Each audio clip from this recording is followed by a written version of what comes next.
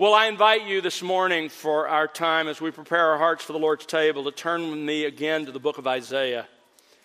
The book of Isaiah. One of the greatest truths about our God is that He is by nature a Savior. The Old Testament is clear that God has no joy in the death and destruction of the wicked. On the other hand, it's equally clear that He finds great joy in saving and rescuing sinners.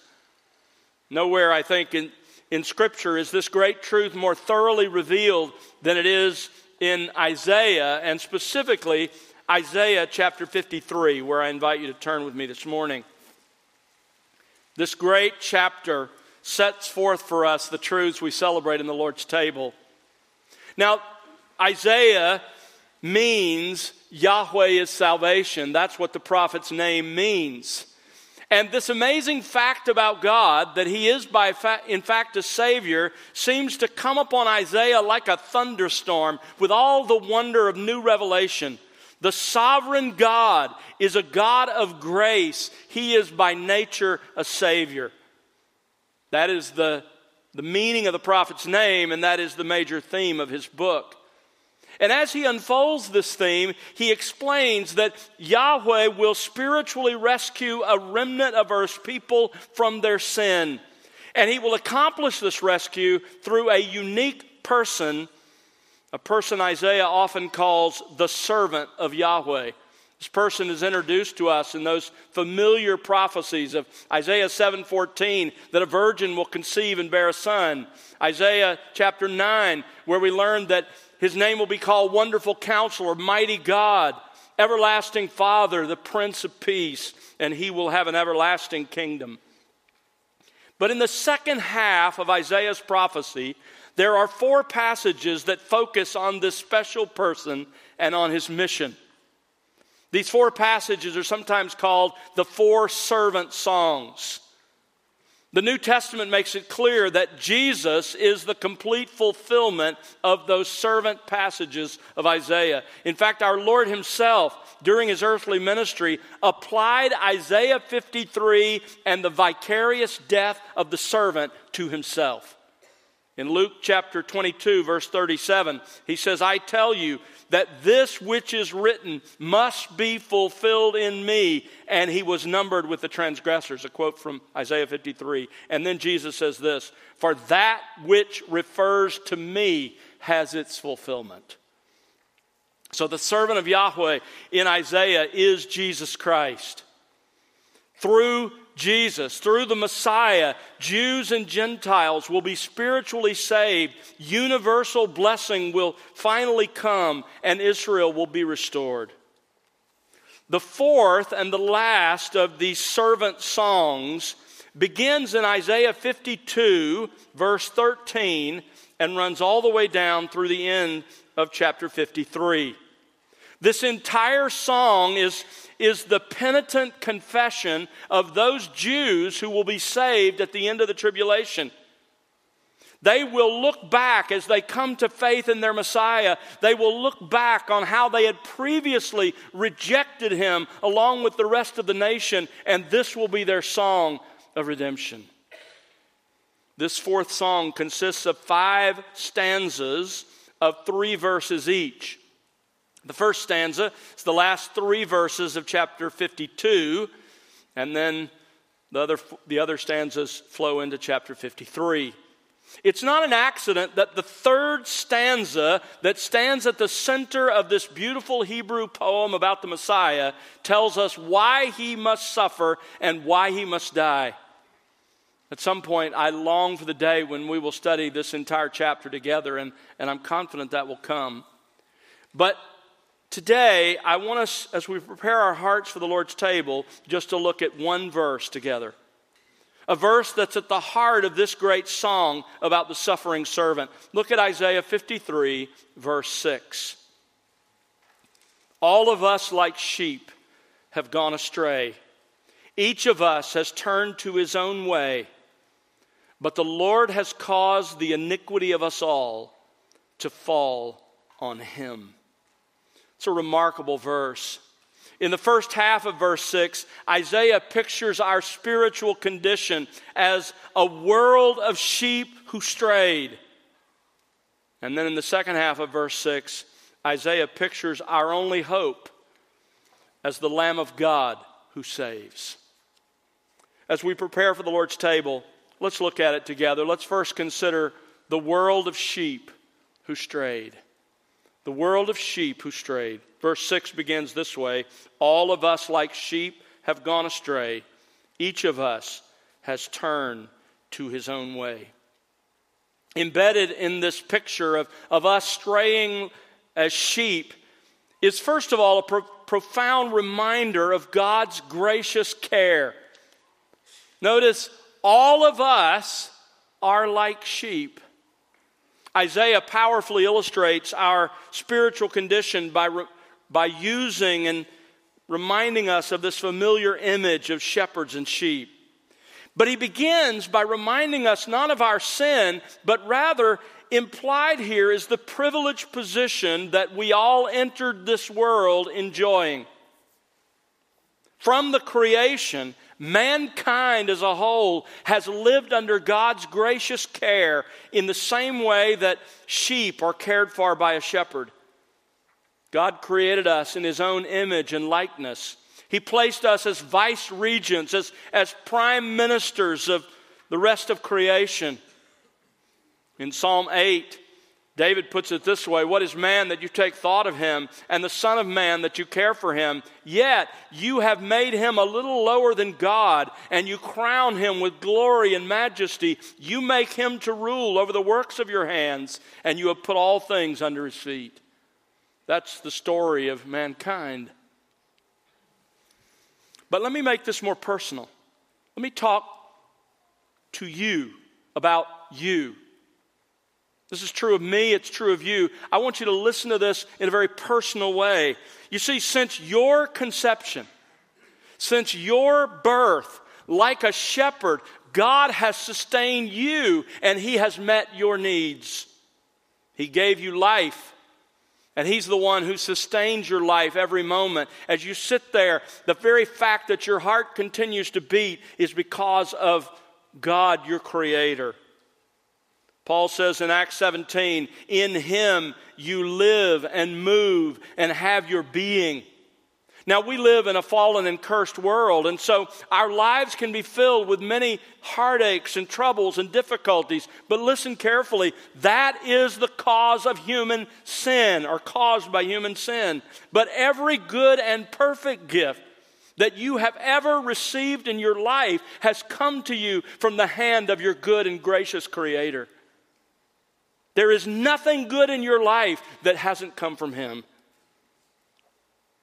He's filled your life with good. He gives you the rain and the sun. As Paul puts it in Acts 14, he alone has filled your life with food and goodness and gladness. In Acts 17, he says he has given you life and breath and all things. Whatever success you have enjoyed in this life is not because of you. It is solely because of the goodness of your Creator. What do you have, Paul asked, that you have not received from him? Amen. There's nothing. Not one thing. It's all a gift from your gracious Creator. God, your Creator, has acted every day of your life like a loving shepherd. Every day. And how have you and I responded to God's gracious care? Well, Isaiah describes next our gratuitous rebellion. Our gratuitous rebellion. Isaiah identifies our sin problem in two unforgettable lines in this magnificent poem. Look at the first part of verse 6. All of us like sheep have gone astray. All. That means this declaration is universally true. All humans, like a great flock of sheep, have without exception strayed as if they had no shepherd, when in fact they have a gracious Creator God who has shepherded and provided for them every day of their lives. But then Isaiah turns personal. Notice he says, all of us. He includes himself, the prophet. He includes Israel. And of course, Israel looking back, who's saved at the end of the tribulation. And yet all of humanity is included in this sweeping indictment. All of us, like sheep, have gone astray. He paints a picture of human sin that would have been overwhelming. In an agricultural society where sheep dotted every field in every village. This is a common biblical metaphor for the lost human condition. Straying like sheep denotes estrangement, separation, alienation. Peter the Apostle says in 1 Peter 2:25, you were continually straying like sheep. That is my biography. That's your biography. How did we do it? How did we create the distance and the estrangement between us and God? Well, the next phrase in verse 6 explains specifically how we have gone astray. Notice what he writes. Each of us has turned to his own way. Notice how Isaiah changes the emphasis. He begins with all of us, which emphasizes the universal nature of this truth. And then he changes to each of us, which points to every individual, including you and including me. Substitute your own name. Tom has turned to his own way. Fill in your name. You have turned to your own way. The verb has turned is a very important word here because it's a word which speaks of deliberate choice. You see, our problem didn't happen by accident. We weren't basically good people who woke up one day to find that we had accidentally strayed from God. We chose to turn away from God. You chose, just like I did, to turn away from a good and gracious Creator who'd given you every imaginable good gift. We suppressed the truth about Him in creation, Romans 1:18, and we chose to turn away from His law that was written on our hearts, as Romans 2 describes it. Each of us has turned to his own way. His own way. By that, Isaiah means our own predictable patterns of sinful thinking and behaving. Here's how Albert Barnes puts it. I don't think I can put it more powerfully or beautifully than this. The bond which should have united us to the great shepherd, our Creator, has been broken. We have become lonely wanderers, where each one pursues his own interest, forms his own plans, and seeks to gratify his own pleasures, regardless of the interest of the whole. If we had not sinned, there would have been a common bond to unite us to God and to each other. But now we as a race have become dissocial, selfish, following our own pleasures, each one living to gratify his own passions. What a true and graphic description of man. How has it been illustrated in all the selfish schemes and purposes of the race, and how it is still illustrated every day in the plans and actions of mortals. Here's the remarkable thing. Sadly, because we are fallen and sinful, we can even convince ourselves that our own way is good and right. It's like Proverbs 16:25 says, there is a way which seems right to a man, but its end is the way of death.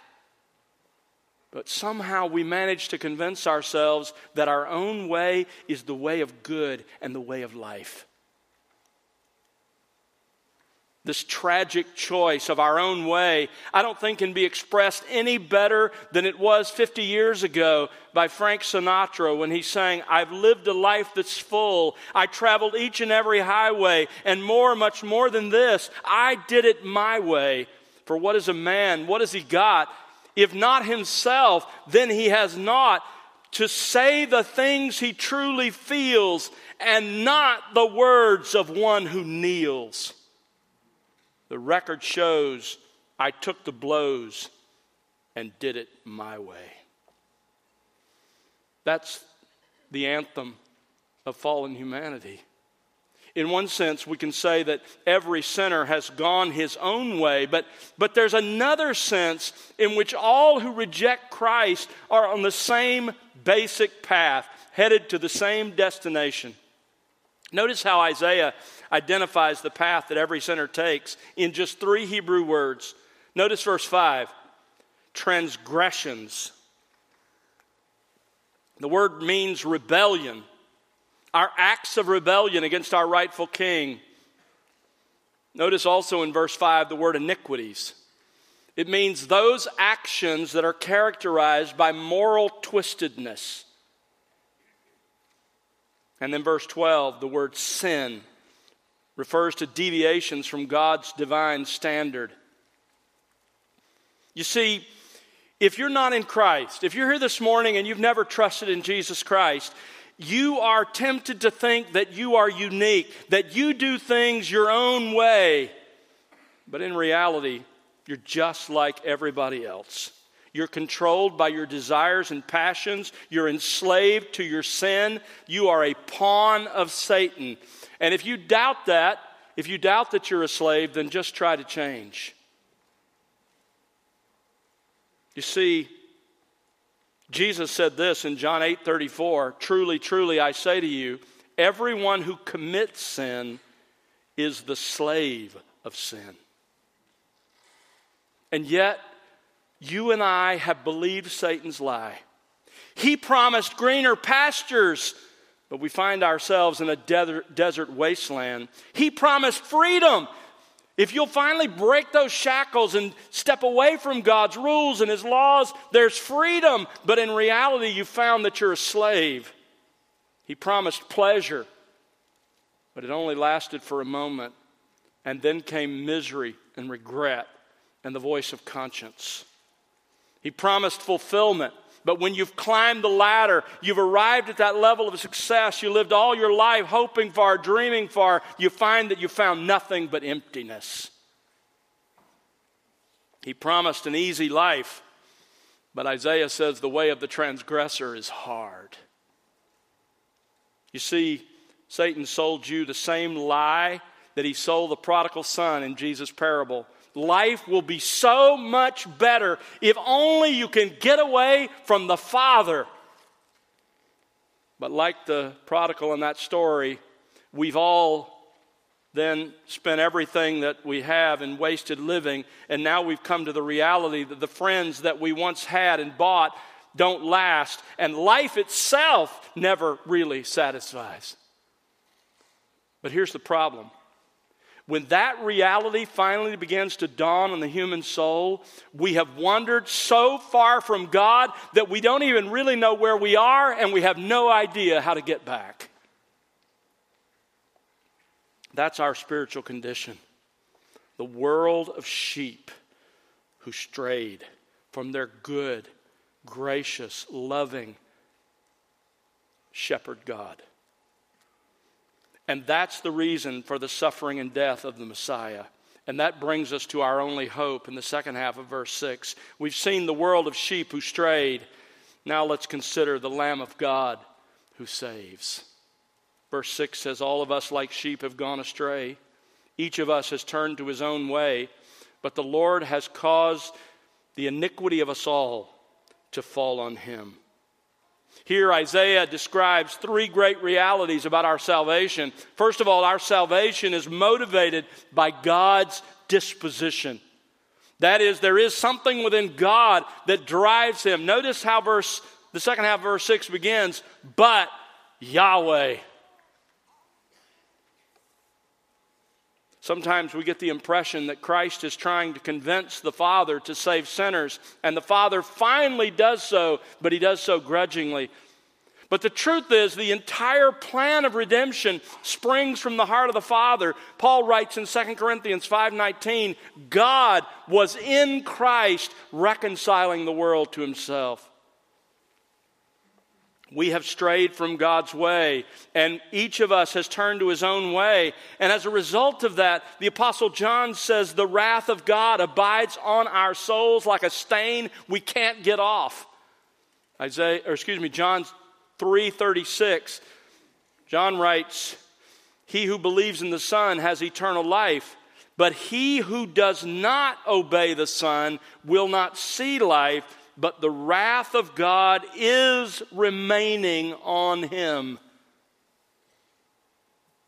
Like a stain you can't get rid of. If you haven't believed in Jesus, God's wrath has marked you for a certain future. But because of his great love, God made a way to satisfy his wrath, not on you and not on me, but on another, on his own Son. Our salvation is motivated by God's disposition, by his gracious character, by his sovereign love and grace. For God so loved the world that he gave his only begotten Son, so that whoever believes in him should not perish but have eternal life. Our salvation is motivated by something in God, not in us. His sovereign love and grace.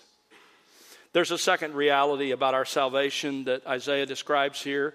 Our salvation is accomplished by the Son's substitution. Our salvation is accomplished by the Son's substitution. The Lord has caused the iniquity of us all to fall, notice this, on him. Why did Jesus have to die? Our sin. But what's the relationship between his death and our sin? The relationship can be identified in a single word, and that word is substitution. Substitution is the act of one person taking the place of another. Sometimes you'll hear the word vicarious. That means what is endured by one person acting as a substitute. And Isaiah 53 is filled with the language of substitution. Look back at the two verses before our text. Isaiah 53 verse 4, surely our griefs he himself bore, and our sorrows he carried. In other words, he endured the consequences of sin in this life that we had earned by our sin, yet we ourselves esteemed him stricken, smitten of God, and afflicted. In other words, the Jews will look at Jesus and say he's getting what he deserves, but when those at the end of time are saved, they look back and say, that's what we thought, but we were wrong. Verse 5, but he was pierced through for our transgressions, our acts of rebellion against God. He was crushed for our acts of spiritual perversion. The chastening for our well-being, literally our shalom, our peace with God, fell on him. And by his scourging, we are spiritually healed. Look at verse 7. And here's, in verse 6, we're described as sheep, but that's not the only sheep in this passage. Look at verse 7.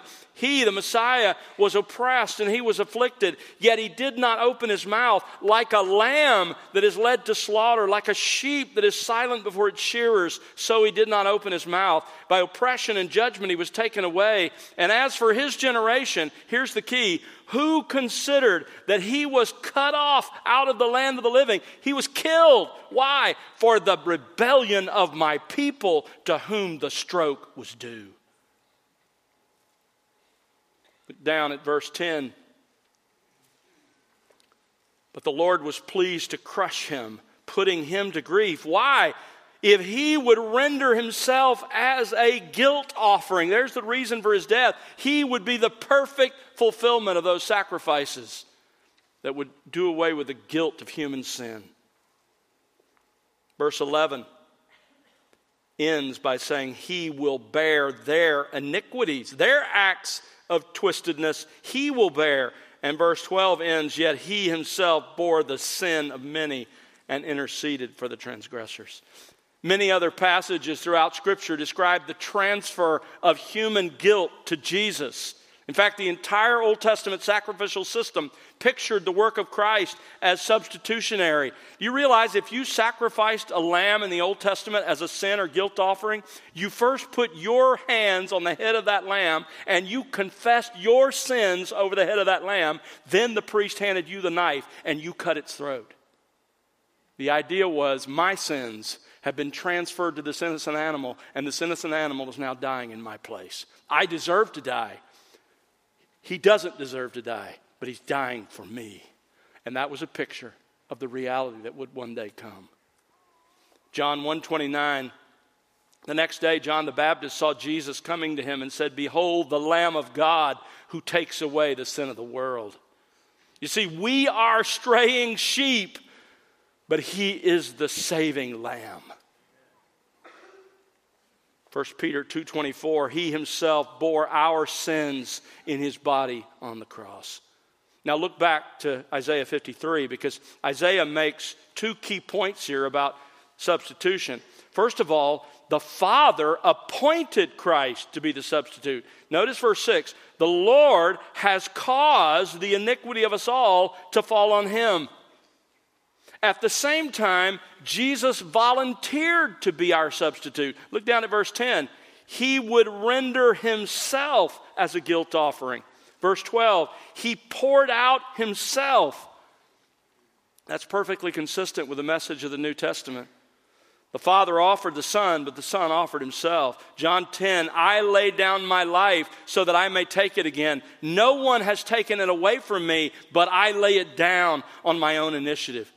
Let this sink into your mind for a moment, Christian. Jesus Christ, the eternal Son of God incarnate, volunteered to stand in your place, to be your substitute, and to suffer what you deserved from God's justice.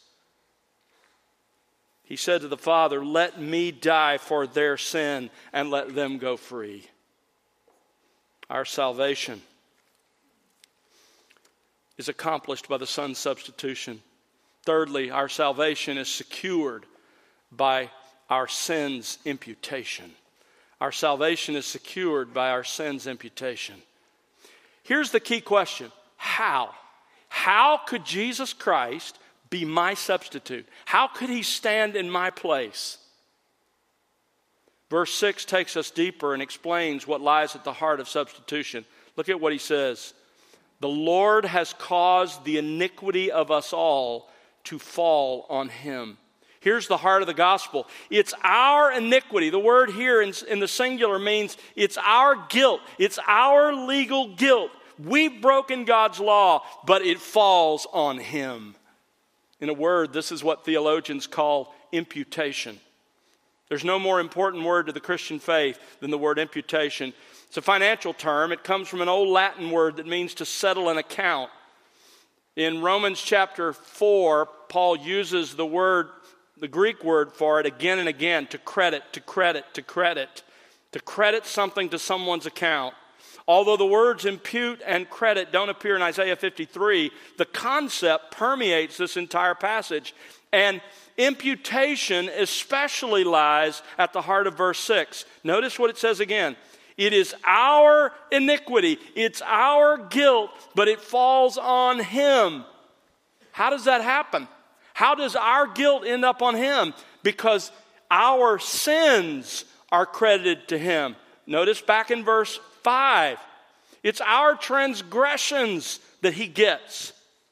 It's every single individual sinful thought I have ever had, every individual sinful word I have ever spoken, every individual act that's been sinful and disobedient to God was credited to Jesus Christ's account on the cross.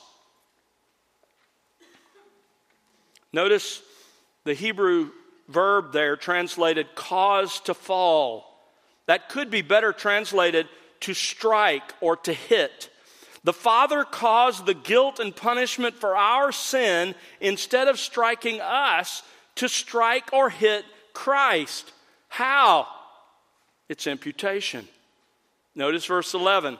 He will bear their iniquities, plural, their acts of sinfulness.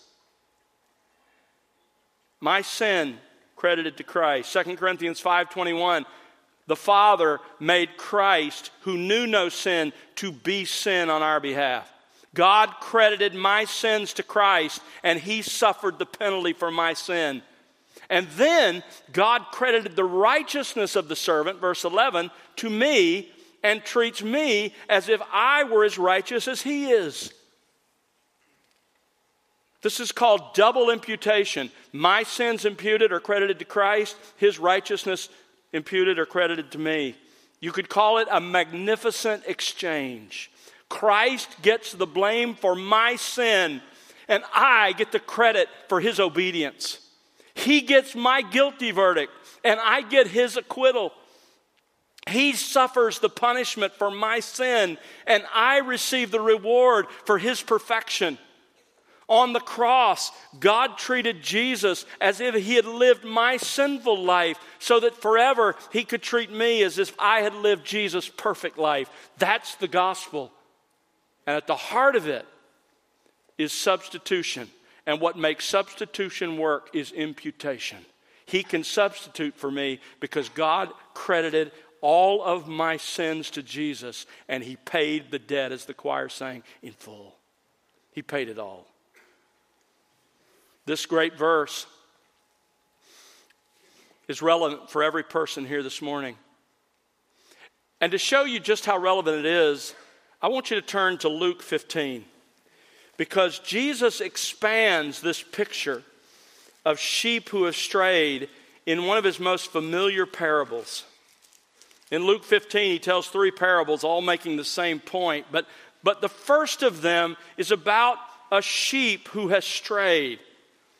And I want you to look at this story with me. And as I read it, I just want to point out the 4 crucial points Jesus makes here about this whole concept of sheep who've strayed. First of all, in verse 4, we learn that the Lord Jesus seeks the lost sheep. Notice what verse 3 says. He told them this parable saying, verse 4, "What man among you, if he has 100 sheep and has lost one of them, does not leave the 99 in the open pasture and go after the one which is lost until he finds it?" Notice the Lord Jesus is the one who is seeking the lost sheep. Maybe this morning you came in here as someone who'd never trusted in Jesus Christ. Maybe you've heard the gospel before, but this morning Jesus is seeking you because these truths are resonating in your soul in a way they never have before. You see, Jesus is the one who seeks sinners. He's the one who seeks lost sheep. Later in Luke chapter 19, verse 10, he interacts with Zacchaeus, a tax collector. And there he says to Zacchaeus, "You come down. I'm going to your house because I have come to seek and to save that which was lost." Maybe this morning, Jesus is seeking you because the truths that I'm sharing are resonating with your soul. Jesus seeks the lost sheep. Secondly, in verse 5, we learn that the Lord Jesus alone saves the lost sheep. Look at verse 5. When he has found it, he lays it on his shoulders, rejoicing, and comes home. How much does the lost sheep, the one who strayed, how much does that sheep contribute to its rescue, to its salvation? The answer is nothing. The picture here is of the Lord Jesus finding a lost sinner, throwing that lost sinner over his shoulders, and carrying him back to the Father. And that's the reality of what happens in salvation. In imputation, he carries our sin on his shoulders. We saw in Isaiah 53. In salvation, it's like he's carrying us on his shoulders home to the shepherd of our souls. A third point he makes in verse 6. God himself rejoices over one lost sheep saved. Verse 6, when he comes home, he calls together his friends and his neighbors, saying to them, "Rejoice with me, for I have found my sheep which was lost."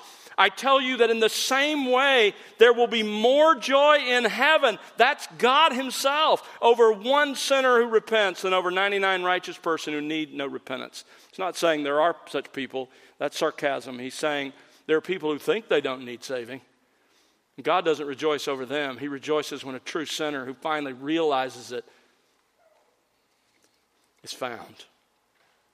Think about that. This morning, if you will turn from your sin and believe in Jesus Christ, God himself will rejoice. You see, you spent your whole life believing the lie that Satan sells, and that is God isn't good. He doesn't want what's best for you. He's holding out on you. If you can only leave him and do what you want, life will be richer and fuller and greater. It's a lie, and you spent your whole life believing that. But God himself rejoices over one lost sheep that's saved. Verse 7, gives us one last point, and that is the lost sheep has to do something, and that something is repent. I tell you, in the same way, there will be more joy in heaven over one sinner who repents. Doesn't mean you earn salvation. Doesn't mean this is a precondition of salvation. It means this is what God works in the heart of someone he's rescuing. You repent. You say, how can I repent? What does that look like? It means acknowledge that you've sinned and lost your way. You want to know what it looks like? Go down to the story of the prodigal in the very next passage. Here's what it looks like. Verse 17. You remember he prostituted all of his father's good gifts. Left the father. His father was the problem. Verse 17, but when he came to his senses, he said, how many of my father's hired men have more than enough bread, but I am dying here with hunger? You see what's happening? He's understanding, he's believed the lie about the father. That in truth, the father is good. And he gave him everything good. And then I will get up, verse 18, and go to my father and say to him, Father, I have sinned against heaven and in your sight. I am no longer worthy to be called your son. Make me as one of your hired men. That's how you come back. That's what repentance looks like. If you're a sheep who's wandered, who has no way to come home, that's where it starts. It starts in your heart with an acknowledgement that you're the problem and God is good. It's Luke 18, verse 13, where Jesus tells the story of the tax collector and says, here's what it looks like. Here's what repentance looks like. God, be merciful to me, the sinner. That's my prayer for you today. If the Lord is working in your heart, if he's opened your heart to understand these things, and there's a yearning in your heart to recognize that you have strayed, you have run away from God, the only good you have ever had, and you believe the lie, and you want to come home, where does it start? It starts with Jesus. It starts with acknowledging your sin and putting your trust in his life, death, and resurrection. God, be merciful to me, the sinner. Save me because of what Jesus is and did. Christian, this is what we celebrate in the Lord's table. All of us, like sheep, have gone astray. Each of us has turned to his own way, but the Lord has caused the iniquity of us all to fall on him. And the Lord Jesus put us over his shoulders and brought us home. Let's pray together.